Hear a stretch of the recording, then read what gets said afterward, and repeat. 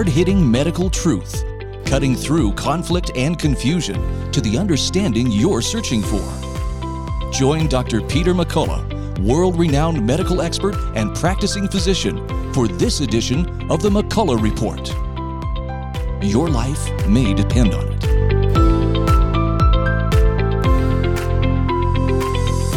Let's get real, let's get loud on America Out Loud Talk Radio. This is the McCullough Report, and I'm Dr. Peter McCullough. I want to welcome to this week's show. We have a terrific show for you. I probably couldn't have a more wide range between two of our guests that I'll introduce a little later on. We've been very busy, and I can tell you I get so many emails from people all over the world, and I wanted to share this one that came in. It basically just came in today by Mr. Kevin Martin from British Columbia, Canada. And he wrote to me, he said, I've been thinking about COVID-19. I like Eric Clapton. I like his sound. And he goes, and I was wondering, could you consider my song for the McCullough Report? And I said, you know what? Let's give it a try. And I'll read you some of the lyrics that he's worked into this video, and then I'll provide the link on the McCullough Report. Because, this is about medicine, it's about science, but it's also about our social and cultural changes that have happened over the last now 2 years with the SARS-CoV-2 outbreak, the COVID-19 pandemic. So this is Kevin Martin from British Columbia, Canada.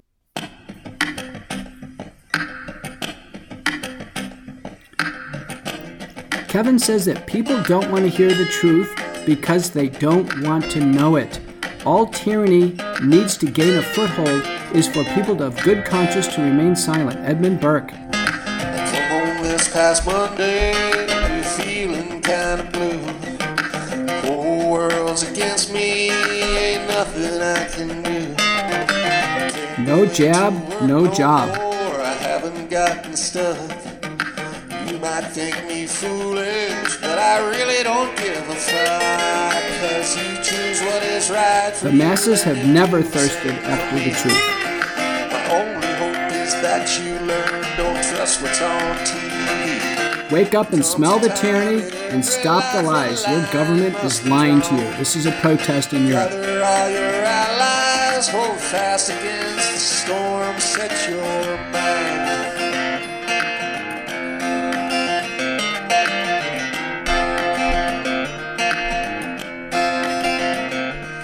Facts, not fear. Propaganda since long before we were born. The same lies been used on us whenever they want more. The villains change with each age, but the song remains the same. Those bad people over there will cause you hurt and pain, but you choose what is right for you, and I'll do the same for me. I only hope that we all learn, don't trust the CDC. There comes a time in every life when a line must be crossed, to stand for each other and fight for what is lost. Speak your mind. I survived vax injury, prevent more injuries. No vax mandate for kids. These are some of the scenes in Kevin's video. Trust the talking heads, it's a racket, don't you see? This is extremely dangerous to our democracy. The blame division is the key. If I show up at your door and you ask to see my pets, you can take your vaccine passport and stick it up your ass, so you choose what. Well, I can tell you, Kevin's basically given the word right there. You heard what he thought about what you can do with the vaccine passport. So the title of this is Now's the Time, parentheses, do what's right. I'll put the link on the McCullough Report. And just to give you an idea that who would have thought a few years ago that in contemporary music that there would be issues regarding a viral infection and a pandemic and things now all centering on the COVID-19 vaccine. I just finished participating in a whole series of seminars over the last week, and I mentioned to the last one that I was just on, a big national seminar. I think the most impactful paper that I've seen in the last 2 months on COVID-19 was published by a scientist, Bruce Patterson. And he used advanced molecular biological techniques, laboratory techniques, to identify that the SARS-CoV-2 spike protein, that spine on the ball of the virus, that the S1 segment, the outer segment of the spine, the one that docks with the ACE2 receptor, he found that in humans who had had COVID-19 infection, they were pretty sick in the hospital and they had taken their cells and kept their cells alive, that he was able to identify spike protein sampled later on as long as 15 months after the natural infection. Meaning, and what Patterson surmised is that the virus must have a broad base of infection in the human body. It must undergo degradation towards the end of its replication. There must be deposition of this spike protein in cells and interstitial spaces between cells. And then our body's cleanup system, called the reticuloendothelial system, and the featured cells called the phagocyte, that the phagocytes must, in a sense, clean up the spike protein, pass it to monocytes, and the body is trying to eliminate SARS-CoV-2, COVID-19, nearly a year and a half later.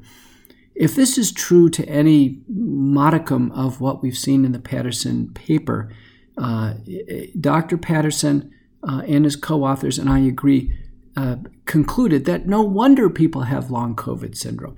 No wonder they don't feel good for a long period of time. The body is trying to clear this stuff out of the system for a very long time. Now bring in the next concern.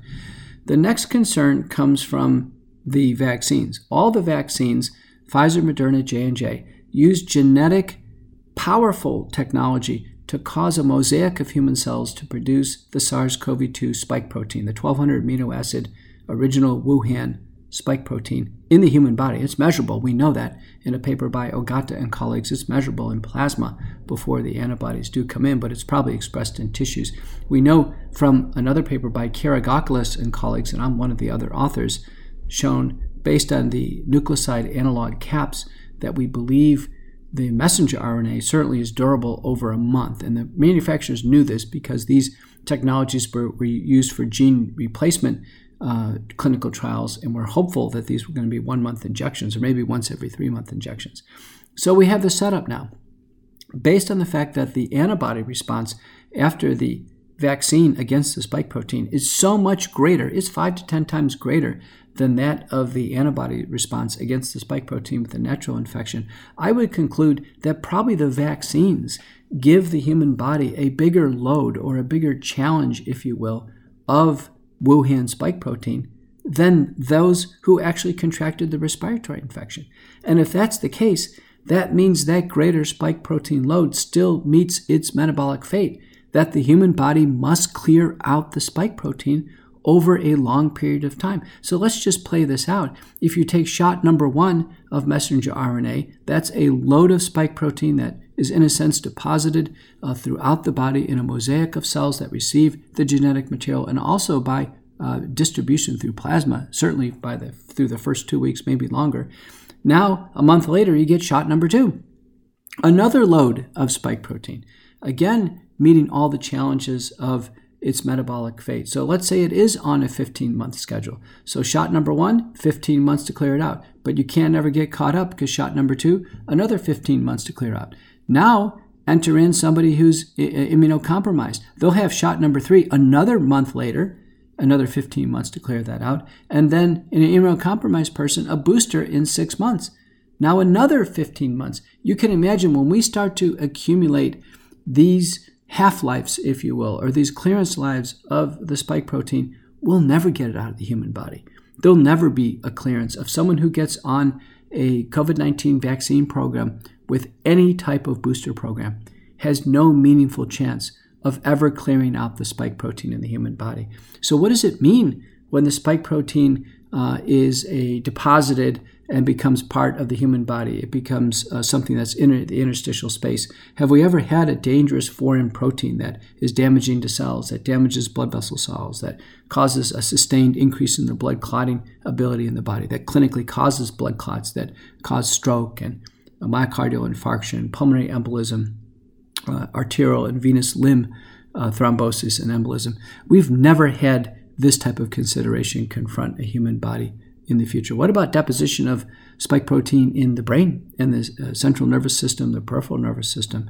The concern about cognitive decline, worsening syndromes like multiple sclerosis or Parkinson's disease, worsening syndromes such as tinnitus, Meniere's disease, migraine headaches, epilepsy, and the list goes on and on. What about spike protein deposition in the bone marrow and hematologic diseases? We know a disease called vaccine-induced thrombocytopenic purpura, VITT, that certainly occurs. There was an autopsy of a woman in Oregon, a young mother. You'll find that on the internet in mid-September. Tragically, she had vaccine-induced thrombocytopenic purpura, and that's actually now part of the obituary. It's not speculation. In fact, she had that new disease. But what about spike protein in other organ systems we haven't thought about?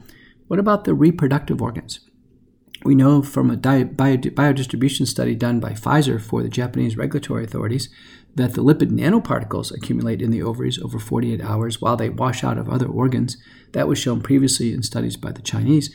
Well, if the lipid nanoparticles concentrate in the ovaries and the messenger RNA or the adenoviral DNA starts its initial replication of and production of the spike protein in those cells, and in the interstitial spaces around those cells, it's very conceivable the spike protein damage in the capillaries of the human ovaries could start to cause damage of those ovaries, potentially the corpus luteum, the hormonal part of the ovaries, but also other aspects that are responsible for germination and infertility. So it's not a far leap with injection number 1, injection number 2. Maybe the body can handle those okay. Maybe there's not much of a problem to humans.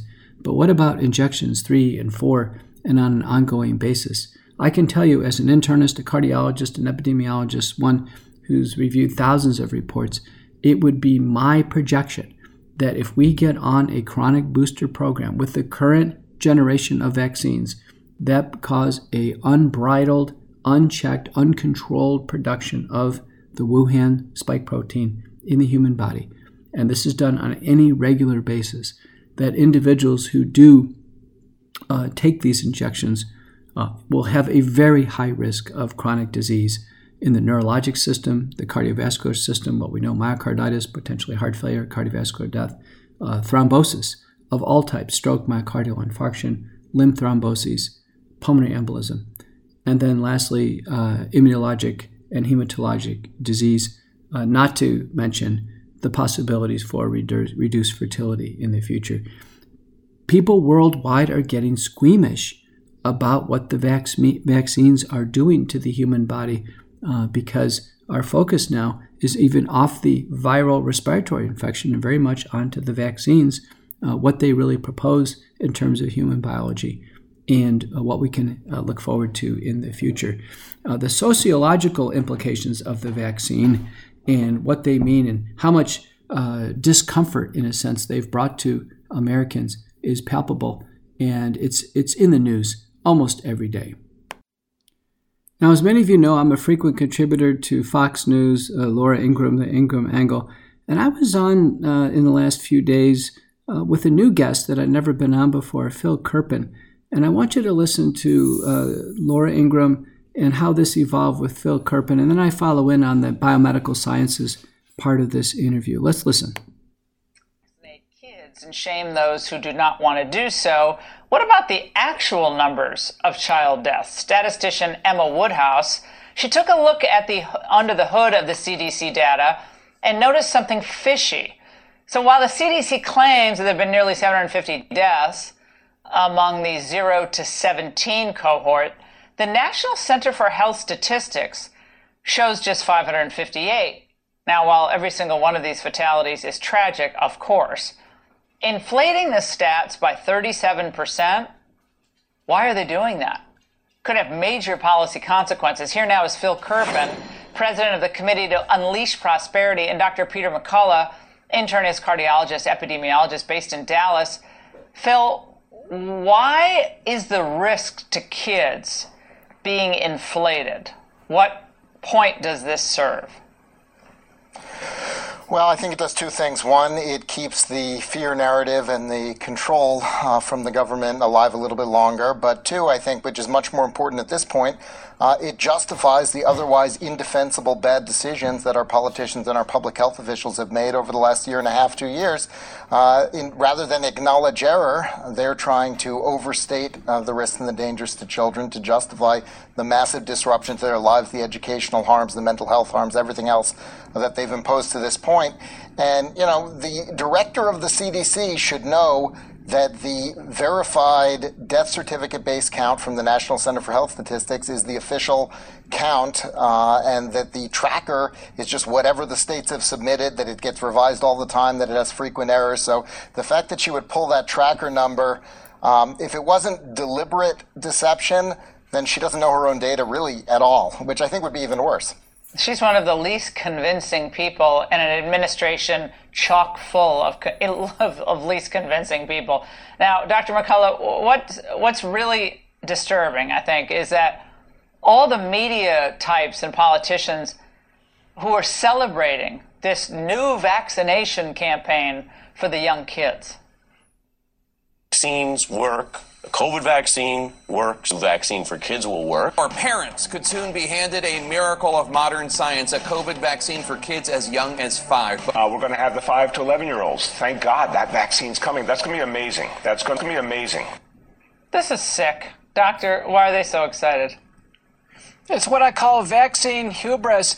None of the vaccines work well enough or safe enough to be, taken up in such a hubris. They're certainly not good enough to be mandated in any way, shape, or form. And parents should be aware that Tracy Hoke from the University of California at Davis has published that a child is more likely to be hospitalized with myocarditis than be hospitalized with COVID-19 respiratory illness. So taking the vaccine is not a favorable trade-off. And Ron Kostoff has published an analysis, and these have both been presented to the FDA, that a child, unfortunately, is more likely to die after the vaccine than actually die with COVID-19, the respiratory illness. So it's not a favorable trade-off to have children vaccinated. The American College of Pediatrics has that number you just mentioned. It's actually at 499 in their report. It's even and lower. What we know about that is that it's almost always in children who have serious underlying illnesses. And yet they're not really tracking that number and those statistics as clearly as they could be tracked. In other words, dying with COVID, not necessarily from COVID, correct, doctor? Yeah, that's exactly right. What we really need to understand that, I think in Marty Macri's analysis, it was only one child in the whole country who died directly of COVID. What I know about these cases and published is that the children are not adequately treated. And we have great news. We've just had a randomized trial come in with a GlaxoSmithKline monoclonal antibody, sotrovimab. There was an 85% risk reduction in hospitalization and death. This product has been EUA since May, and it can be used in children all the way down to age 12. That is great news. Gentlemen, thank you.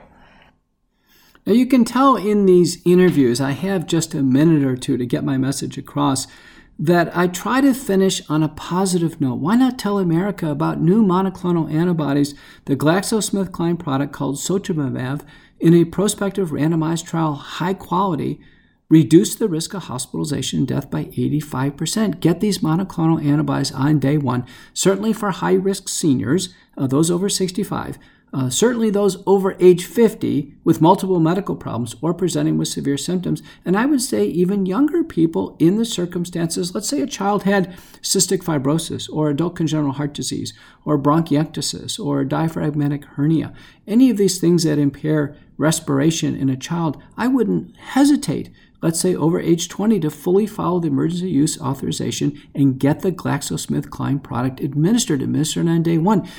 Hospitalization and death are avoidable, but it does take an act of treating the child. Clearly, the vaccines aren't going to make an impact there. They have not shown a durable protection against hospitalization and death with the Delta variant. So that's a quick whirlwind of where we are in the week. I have a great show. I have two guests, and they couldn't be more different. I'm going to bring on Dr. John Witcher first, and he is a general practice physician in Mississippi. He's in Jackson, Mississippi. He actually goes out to rural hospitals. He's been managing COVID-19 as an inpatient.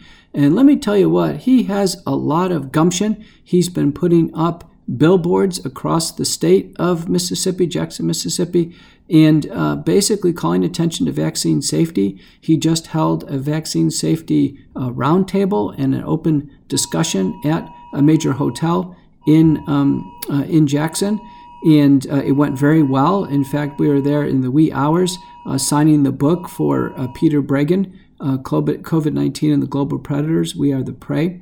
And then my final guest is Dr. Netta Amani. And Netta has come from Canada, and she's relocated to Houston to open up a whole series of lifestyle improvement centers. She's planning for the future where we may get into a much more of a wellness-based approach because of a conversion to much more of a cash-based economy, particularly in healthcare. If people lose their healthcare insurance or become dissatisfied with it, if they become dissatisfied with COVID-19 being so hyper-dominant in the healthcare landscape, many are looking for independent physicians, wellness centers, ways of getting away from conventional, what we call allopathic medicine. So let's get on with it. Let's get real. Let's get loud on America Out Loud Talk Radio. This is the McCullough Report. I have to put a good word in for Healthy Cell. They have 3 lines of products that I've been using now for months. One is Immune Super Boost, which is a daily supplement designed to supercharge your immunity. And boy, do we need this now with COVID-19 and the revelation that the COVID-19 spike protein could be in our body for a year and a half after the illness or after vaccination. The next product is Focus and Memory. And again, this brain fog that happens in the long COVID syndrome and even occurs in the post-vaccination syndrome appears to be really calling for a lot of the essential ingredients in the Focus product for Healthy Cell. And then lastly, my favorite product is the sleep product. The REM Sleep Healthy Cell product has a wonderful blend of combinations of key elements to restore normal sleep architecture. It's very important. It's different than getting put to sleep or forced to sleep. Getting a healthy sleep and having normal sleep architecture is quality sleep. And when we have good quality sleep, we have lower stress hormones during the day. We feel better. And I'm telling you, I'm not going to bed tonight until I've taken my Healthy Cell REM Sleep product. So go to healthycell.com, and when you order, hit the promo box and type in Out Loud. That will give you a 20% discount off the products. Try them. Try a box, try all 3, and do your own self-assessment. I know I've done it.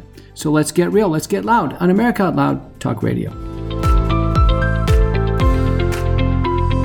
It's my great pleasure to welcome to the show for the first time on set in Jackson, Mississippi, Dr. John Witcher. Dr. Witcher went to undergraduate and got his degree in engineering from the University of South Alabama in Mobile.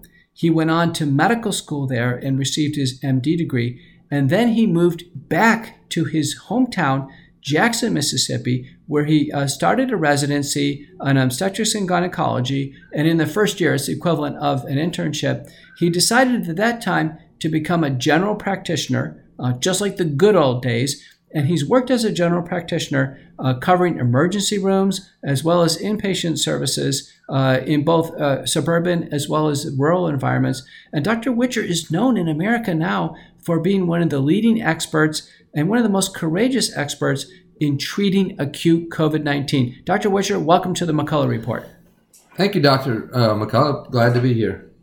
Well, it's great to be with a fellow physician who from the very start didn't hesitate in treating COVID-19. Give us some of your early insights on what you found in your observations on who needs treatment and how do you get going on treatment. Well, we practice in a rural setting in Yazoo City, Mississippi, and right off the bat we started seeing patients, and we knew it was different. But when we put these patients in our little hospital, we tried things that we had heard. Of course, we tried hydroxychloroquine in the beginning, and we had some good results there until, of course, it was taken off of our protocol. Well, that doesn't make any sense. So you're using hydroxychloroquine, you're having good results, you observe this clinically, and it was taken off of formulary. Before we get into some of these backward steps, what other drugs have you worked with in your clinical practice? As far as treating COVID, when they came in, the protocol we were following were a lot like everyone else. When they'd come to the ER, many times, I guess, we'd heard this from other doctors, but we were basically just sending them home without very much treatment at all, and just saying if you get worse, if you can't breathe, then come back to the ER. Now, did you modify that over time based on age or medical problems? We didn't do a whole lot of that. We started giving them some azithromycin and some steroids and that sort of thing, but for the most part, we didn't do a lot of treatment early on. And what happened when they ultimately came back to the hospital? Well, they would come back, and of course, they'd be in respiratory distress. Some would be in full respiratory distress, such that we would treat them there in a little hospital and then transfer them home. Many times, being intubated en route. Others we put into the hospital, gave them oxygen, and that's where we started using things like hydroxychloroquine, steroids, zinc, vitamin C, D, and that sort of thing. And so that's kind of how we started in the approach of things. Now, when remdesivir received the emergency use authorization, did you and your group and your inpatient care unit, did you start with remdesivir as well? We did. We did that right away. Once again, even though I work in a small hospital, we have a pharmacy board, and they pretty much put the protocol together. And so, like I said, we were using hydroxychloroquine. It seemed to become a very political situation when Trump was given that and of course, then immediately nobody could use hydroxychloroquine. So that's kind of where we were. But then almost immediately, the pharmacist comes to us and says, "Oh, but we have remdesivir. Here's the new drug that we have." So that's kind of how that worked. So how did remdesivir work? How was your experience in terms of its efficacy and safety? We used it in every patient that we admitted, and I estimate we treated several hundred probably in the hospital over the last year and a half. And now most of those patients, I characterize them as not severely ill, but ill enough to need oxygen. In those patient population, I didn't see really a lot of ill effects from remdesivir, to be honest with you. Were you able to get people through 5 days of infusion? Yes. Okay. Well, that's good to hear. The data overall on remdesivir, I'm not an expert, the data are mixed, and I have a sense of remdesivir that if patients are early in the phase of viral replication, if they, they're not too many days into it and they have an active fever, that remdesivir as a polymerase inhibitor makes a lot of sense, provided they can get through the infusion, not have an elevation in AST and ALT, the liver function tests, that's prohibitive, or go into renal failure, which is prohibitive. Tell us a little bit about your use of steroids in the hospital. Well, we bring them in and we give them dexamethasone is the primary steroid we use. We didn't do a lot of inhaled steroids, and that's primarily due to we wanted to protect our respiratory therapist as well as the other patients in the hospital. Okay, so that's an important insight, that the inhaled steroids weren't used because this idea that you could actually spread the virus through using the nebulizer in the room. Although inhaled steroids, as really pioneered by Dr. Richard Bartlett, the West Texas Maverick, was one of the first to go on the national news with budesonide, which is one of the stronger nebulized steroids.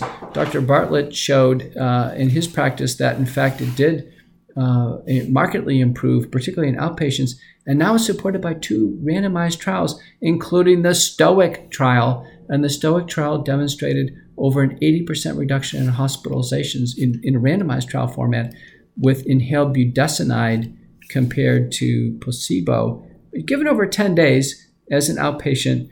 And I thought those were impressive data. What about your use of blood thinners or anticoagulants in the hospital?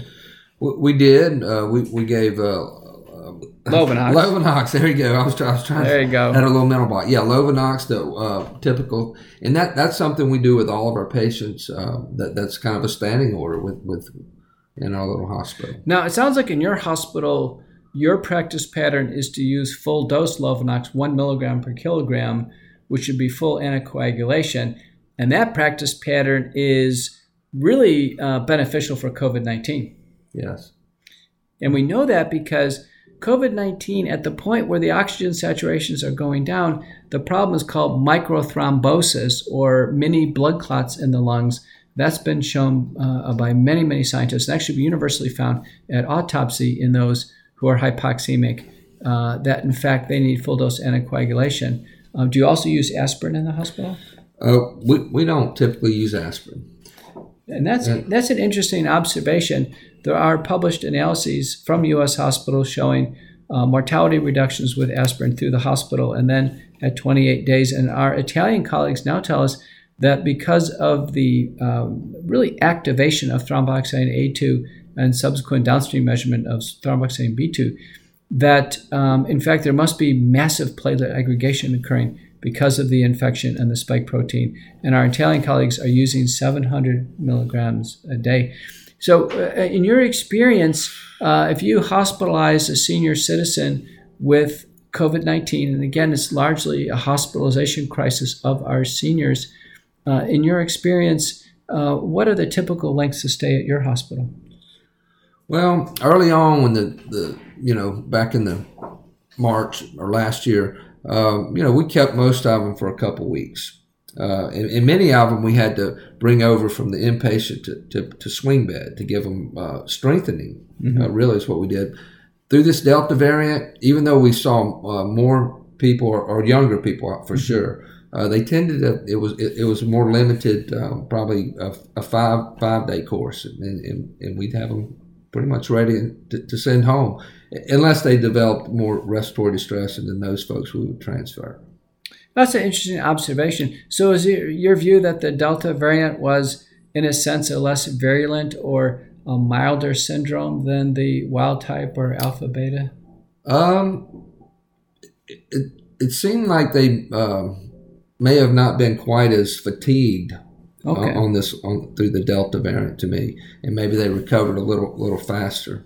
Yeah. Well, that's good news. As primarily an outpatient treating doctor, and I've mentioned to many on the show that my perception that Delta was harder to treat, and I think harder because it was more contagious. Originally, we knew that from the UK variant report data. It was more contagious.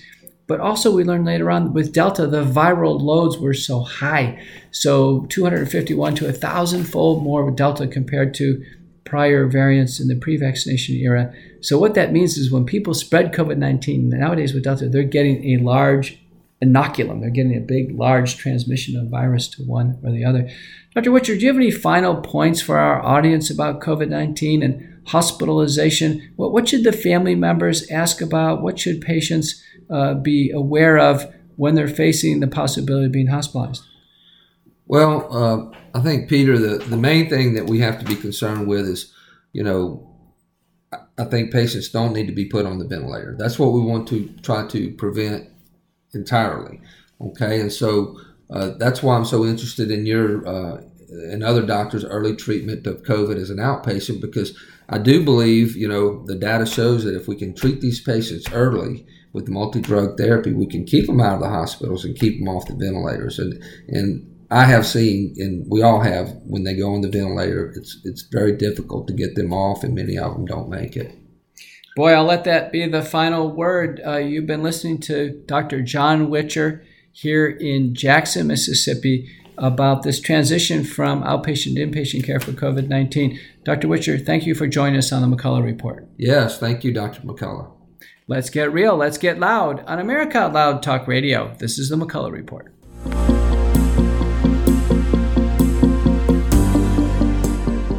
Today, America stands at the crossroads of history. Our actions will determine the fate of our nation. Well, that journey starts here and starts now. We invite you to join us in making the ultimate difference. Subscribe to our podcast and newsletters. Turn notifications on and stay in the know.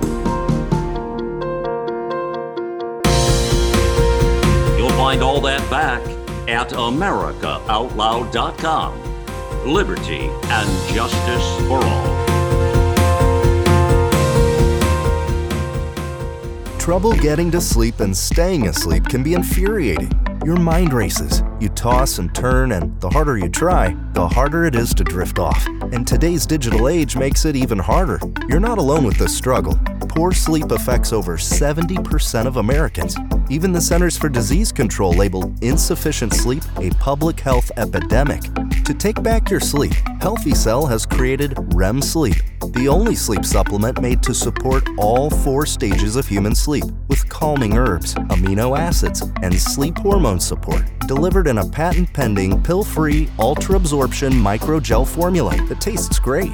Fall asleep, stay asleep, sleep deeply, and wake up refreshed with Healthy Cell's REM Sleep. Go to healthycell.com and use code OUTLOUD for 20% off your first order. That's healthycell.com, HEALTHYCELL, and use code OUTLOUD for 20% off.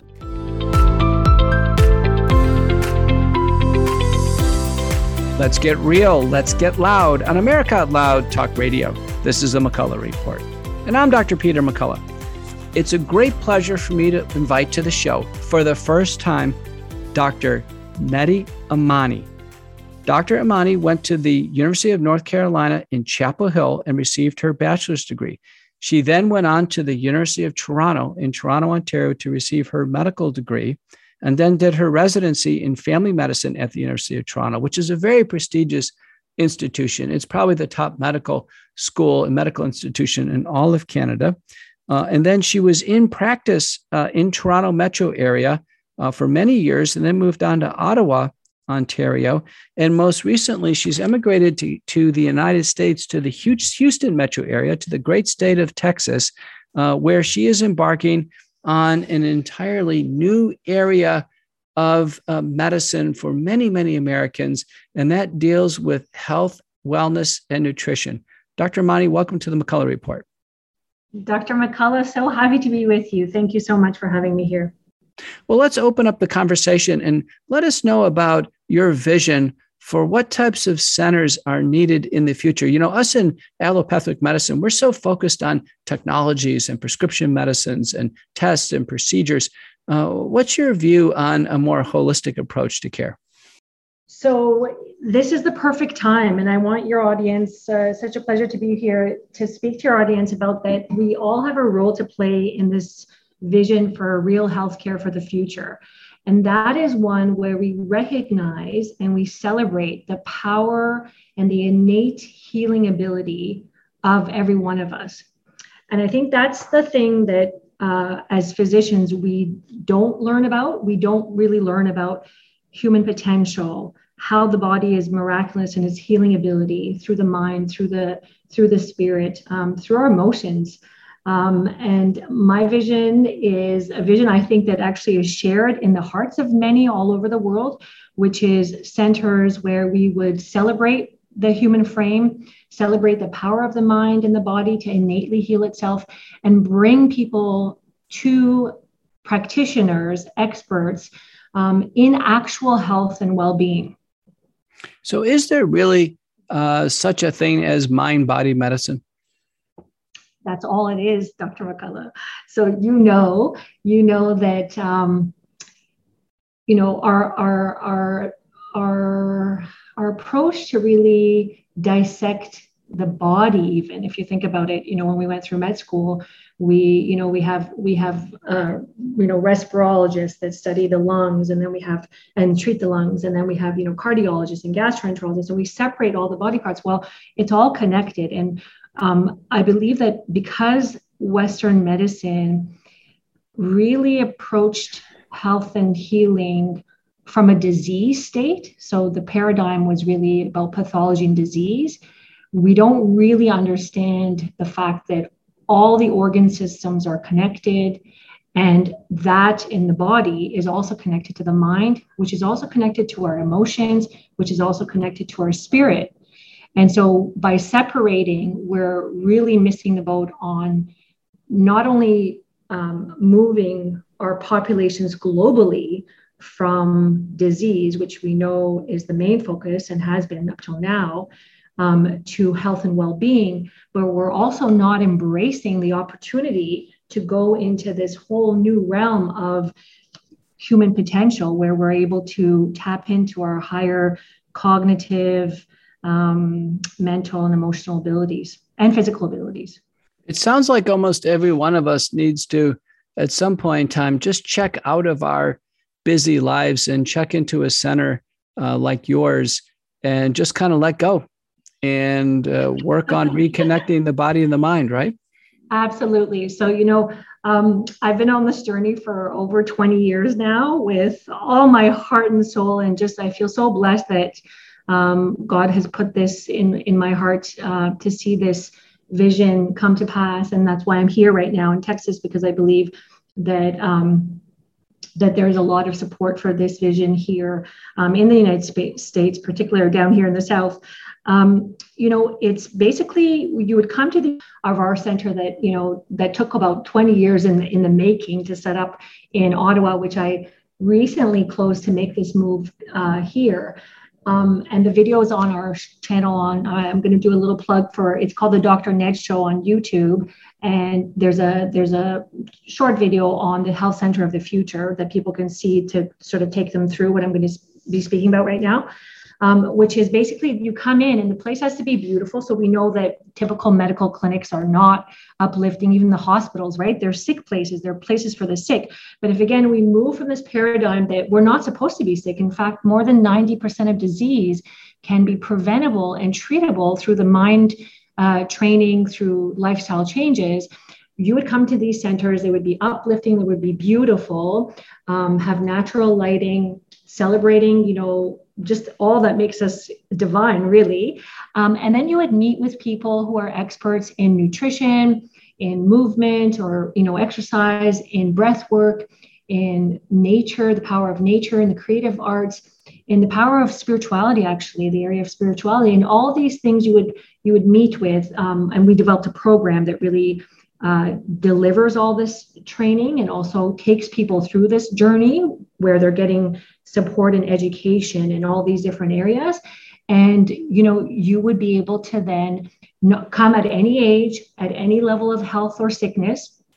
And we saw in our program, because I was asked to develop a wellness program for the police force in Ottawa over 10 years ago, and exclusively did that for about a decade.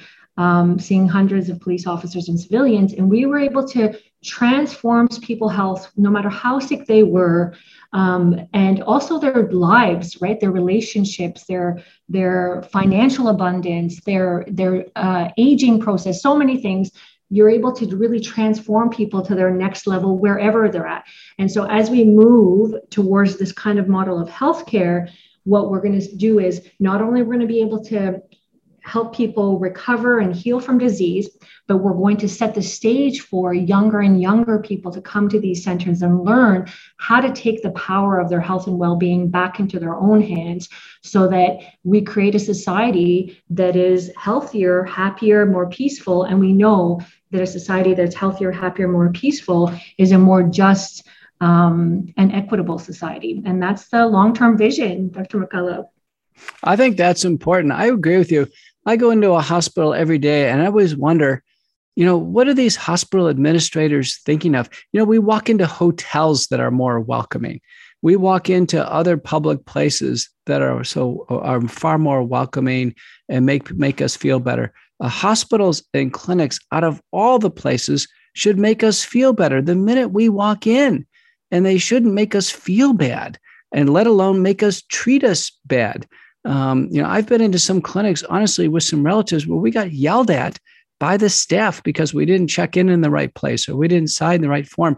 And I use the analogy, can you imagine if you checked into the Ritz-Carlton and you had to go to this desk to check into the room and go to this desk to get your pillows, and you have to go to this desk to sign up for room service, and you got to go to this desk in order to get your soap, and you had to check in 3 times and you get yelled at by all the people at all the desks, you'd walk out of the Ritz-Carlton. You say, forget it, I'm not going to stay here. Hotels learned how to at least accommodate people for staying overnight. And what you're saying is basically, in order to get well, we have to do much better. And I think all of healthcare and all of healthcare administration really has to do a self-examination because, in the book called Culture Code, I don't know if you've ever read the book Culture Code, but Culture Code is a wonderful book. It was written by a French psychologist who became a consultant to the major industries, including the automotive and other industries.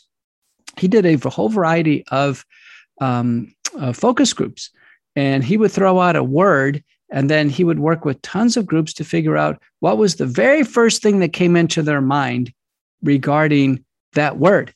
And the one thing I remember about Culture Code is the word hospital. And you know what the most frequent associated word was that came out in focus group after focus group? Death trap. Hospital, death trap. And boy, you couldn't have a worse mental association than that. So this sounds absolutely terrific. Now, can you just give us a few words about how a center like this could start to receive and work with patients who have either been damaged by the COVID respiratory syndrome or the COVID-19 vaccines? Yeah, so just before I go into that, I do want to touch on the point that what you said about how people are treated, and that is actually the crux of how people are treated, right, in the hospital and the medical settings.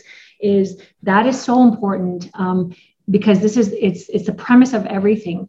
In these centers, and the way I've practiced, and everyone on my team, from the naturopaths and nutritional specialists, other physicians, physiotherapists, psychologists, yoga instructors, massage therapists, this was the basis of their hiring, that we don't even call them patients really in this model. They're people. They are people that we're meeting as equals. We are equals because we're all equal, right? We're all divinely created. And we're also seeing them as a mirror to the program is called the Real You. And we're really seeing the truth in that individual, the health, the well-being, the spark, the divinity in that individual until they get to see it. So we're seeing them with the higher eye because for some reason, for different reasons of their upbringing, trauma, the environment, they haven't seen that. We're seeing them as equals because they are. We're seeing them as people because they are. They're not patients, because when we say the word patient, we're already assuming that that person is sick. And we know that many, many conditions can be reversed and healed through this approach. And we've seen it. And then we're also seeing them as their true self. And that's why the program is called The Real You. So that in of itself, when someone comes and meets you as a healthcare practitioner, whether you're a physician or a physiotherapist, it doesn't matter what your role is, when they're coming and seeing a healthcare practitioner, all people want is to be seen for who they really are, to be cared for, to be loved at the core of who they are, because they often don't feel that themselves for themselves. And so that treatment, right? And that's why we love to go to hotels and spas, as you said it. Why? Because we are treated really well. Now that comes with a price tag to be treated that well, right? Oftentimes we're paying for that. But the truth is that that's the way we should be treating everybody out there. We should be, especially as healthcare providers, we want to be treating people with dignity and the respect that they deserve. So I just wanted to make that point, that is the foundation and the eye of this center. And so, yeah, people who've been injured or are sick with, COVID or any other really illness would come basically and would have, my visits as the physician. So the physician is the center of this model as an intake, because unfortunately or fortunately still, right, it will change in the future. Most people, won't, our cops, for example, there's no way they would have gone initially when we started that program in 2007, would have gone to a naturopath, but they would have trusted my, judgment and recommendations as a physician. So the physician is going to be the center, but the physician themselves can't be just any physician. The physician has to have done their own healing and health journey, right, with commitment, because it doesn't matter how much you're educated, it doesn't matter what medical school you went to, what training you have, how many degrees behind your name. If you're not healthy and well yourself, you can't guide another one to be healthy. The vice versa is also true. You don't need much of an education. If you are living a healthy life and you've been able to not only withstand the stress of life, but also use it to become into your higher potential, become stronger in the mind, body, and the spirit, then you actually are a walking, quote unquote, healer, physician out there, because you're also sharing that knowledge as a role model to other people. So, people would come, they would meet with the physician. We do a very extensive intake, looking at all the various symptoms, looking at their lifestyle, everything from, their environment, their home environment, their relationships. It's a pretty extensive intake. And usually that takes about 1 hour in that first visit. It can take up to a number of hours at follow-up visits if the person is really, really sick or has multiple medical conditions. And then they basically get introduced or referred to the prescription. And the prescription in this program, in the Really program, is the team. So it's a team of practitioners, which would be the diet expert, the nutrition expert, the movement, the breath, mindfulness, mind training psychologist, and the yoga, and then they would basically go through the visits with the team members, and there's a curriculum in every single area, and invariably we see our program generally, depending again where people come at. So we have people, let's just say we'll split them up into 3 groups. We have high risk group category, which is generally people over the age of 40 with multiple health conditions. And generally that represents about 20 to 30% of the population, depending on what country you're at, because it correlates with the obesity crisis as well. And then we have the moderate risk category. So generally people in their 30s to 50s, maybe a few conditions, and that's about 50% of the population. And then you have the lower risk category. So generally younger people whose lifestyles hasn't caught up with them yet, and or people who are really, really healthy and living a very balanced lifestyle and have worked on their mind and their own healing. And so depending on where those people are at, generally the program can be anywhere from, and again, the program is focused education, support, and empowerment of the individual to be their own doctor, to be their own, guide and healer. So that could be anywhere from like 6 months up to a year and a half. And some of the more high risk people, sometimes it's taken around 3 to 4 years to really reverse conditions. And I'm talking about reversing conditions. Easy conditions to reverse are, dyslipidemia or high cholesterol, high blood pressure. Diabetes is easy. We've reversed, most of our diabetic patients that come in, we've helped reverse. But the more tougher conditions that I didn't even know, and so many conditions that I didn't know could be completely reversed, are things like autoimmune conditions, chronic pain, chronic mental illness, addictions. And we're able to reverse these conditions through this approach, which is amazing. Well, that's absolutely terrific. What's your viewpoint in this last segment about those who have sustained what's called long COVID syndrome after COVID-19, or they have brain fog or some type of neurologic injury or weakness after the vaccines? So, this is very similar, and I'm someone who sustained a really significant concussion and worked with a lot of our officers who also had concussions, mostly through their work. So I know this both personally from firsthand experience and also working with patients with traumatic brain injuries, which is kind of the, we're seeing right now, the symptoms that we're seeing in long COVID are, reflective of what you would see also in a traumatic brain injury. And that is really getting at the crux of 2 issues that is really the basis of all disease, right? All disease, which is inflammation and hypoxia at the cellular level. So the health of the cells at the cellular level.